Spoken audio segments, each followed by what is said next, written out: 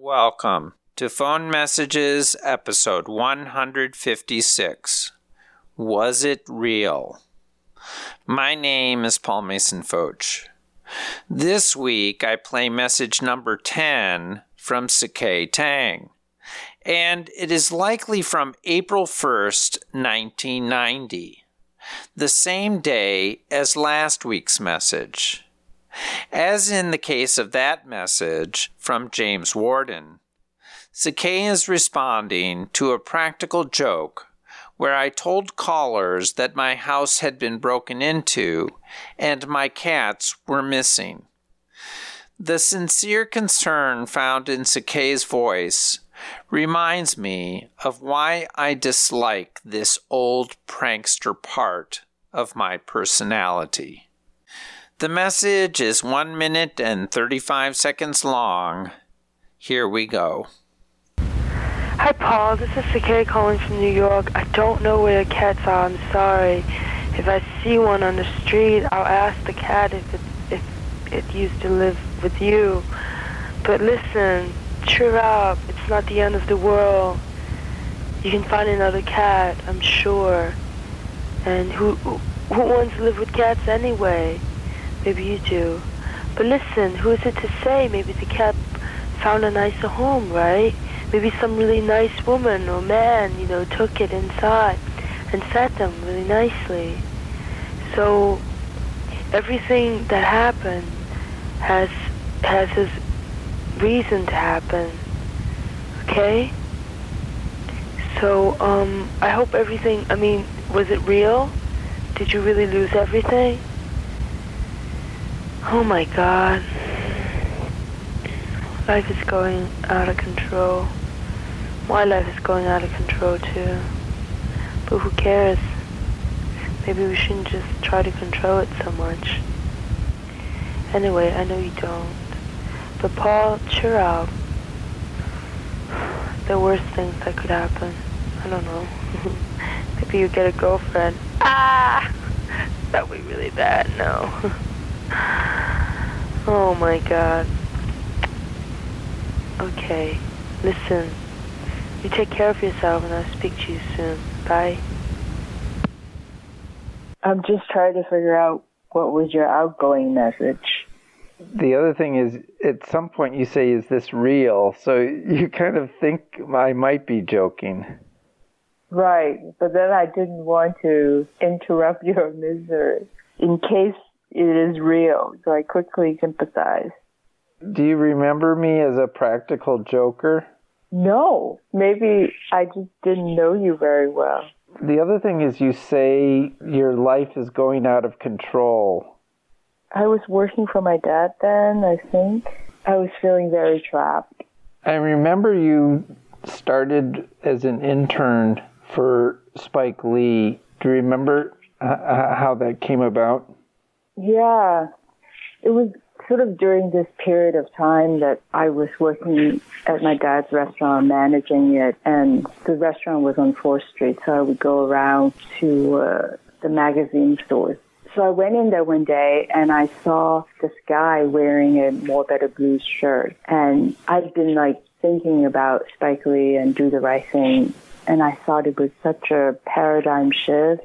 So when I saw him with the More Better Blue shirt, I just went up to him and I said, "Hey, did you work on that?" And he was with a young lady, and the young lady said, "No, but I did." And I said, "Oh my God, I really wanted to work with him." And she goes, "Okay, I can give you the number. I could give you the information." So I called that number, and somebody told me to go to the orientation. I went to the orientation in Brooklyn, so I became an intern.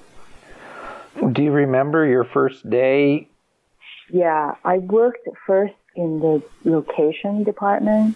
It was quite difficult for me. I would close the restaurant at around midnight, and then the call time, it's at 6 a.m., and it's usually uptown. And I think my first task was to sweep the sidewalk, and I think they were impressed with how serious I was at my job, Coming from a restaurant, it's like doing cleaning work is so easy. And then very quickly, I was asked to be in the props department. And that was more organizing and more cleaning. I made a lot of mistakes, like picking up things that I shouldn't pick up.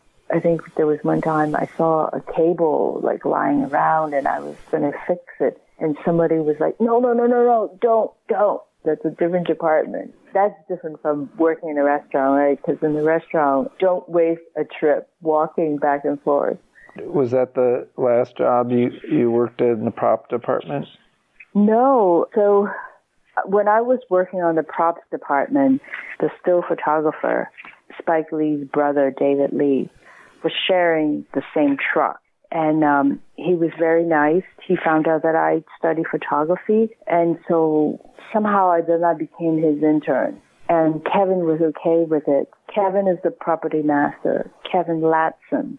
Kevin was so nice to me. He actually put me in the film in Jungle Fever. There was a scene in Little Italy. The couple was walking through San Gennaro's fair, and Kevin put me in the shot where I was making cotton candy.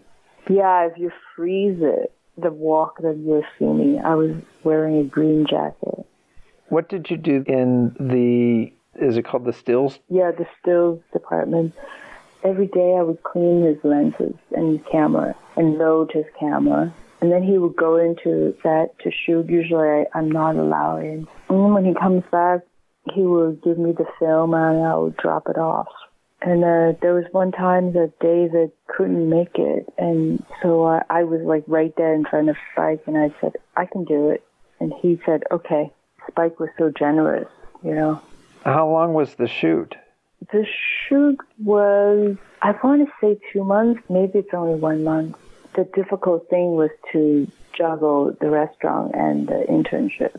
I mean, a couple of times I've gone back and my dad was furious at me, you know. He could have fired me, but the problem is that he relied on me so much. It was difficult for him to find anyone that he could trust. I should have helped him to figure that out. After this interview, I immediately rewatched Jungle Fever, and sure enough, at 53 minutes and 58 seconds, I found Sakay standing in the very center of the frame, spinning cotton candy. She has a huge smile on her face, which seems out of place in New York, where street vendors display a hardened visage. But she definitely appears to be having fun. On the other hand, considering it was filmed at night, her father was probably wondering why she was not around to close the restaurant. So she likely received a lot of grief the next day. The scene is shot at the San Gennaro Festival, which has taken place on Mulberry Street since 1926, and commemorates the patron saint of Naples, whose feast day is September 19th. Jungle Fever was hardly the first film to use San Gennaro as a backdrop. Notably, in Godfather Part 2, a young Vito Corleone, played by Robert De Niro, climbs the rooftops of Little Italy amid the festival to stalk and kill the gangster Don Fanucci. And in 1973's Mean Streets, De Niro also climbed the rooftops of Little Italy during the festival, this time as Johnny Boy, recklessly firing a gun in the air because he says he wants to shoot out the lights on the Empire State Building. If you want to climb the rooftops of this podcast, prowl on over to my website, pfoch.com. That's pfotsch.com. Many thanks to Sakay for her montage of memories. And thank you for listening. Talk to you next week.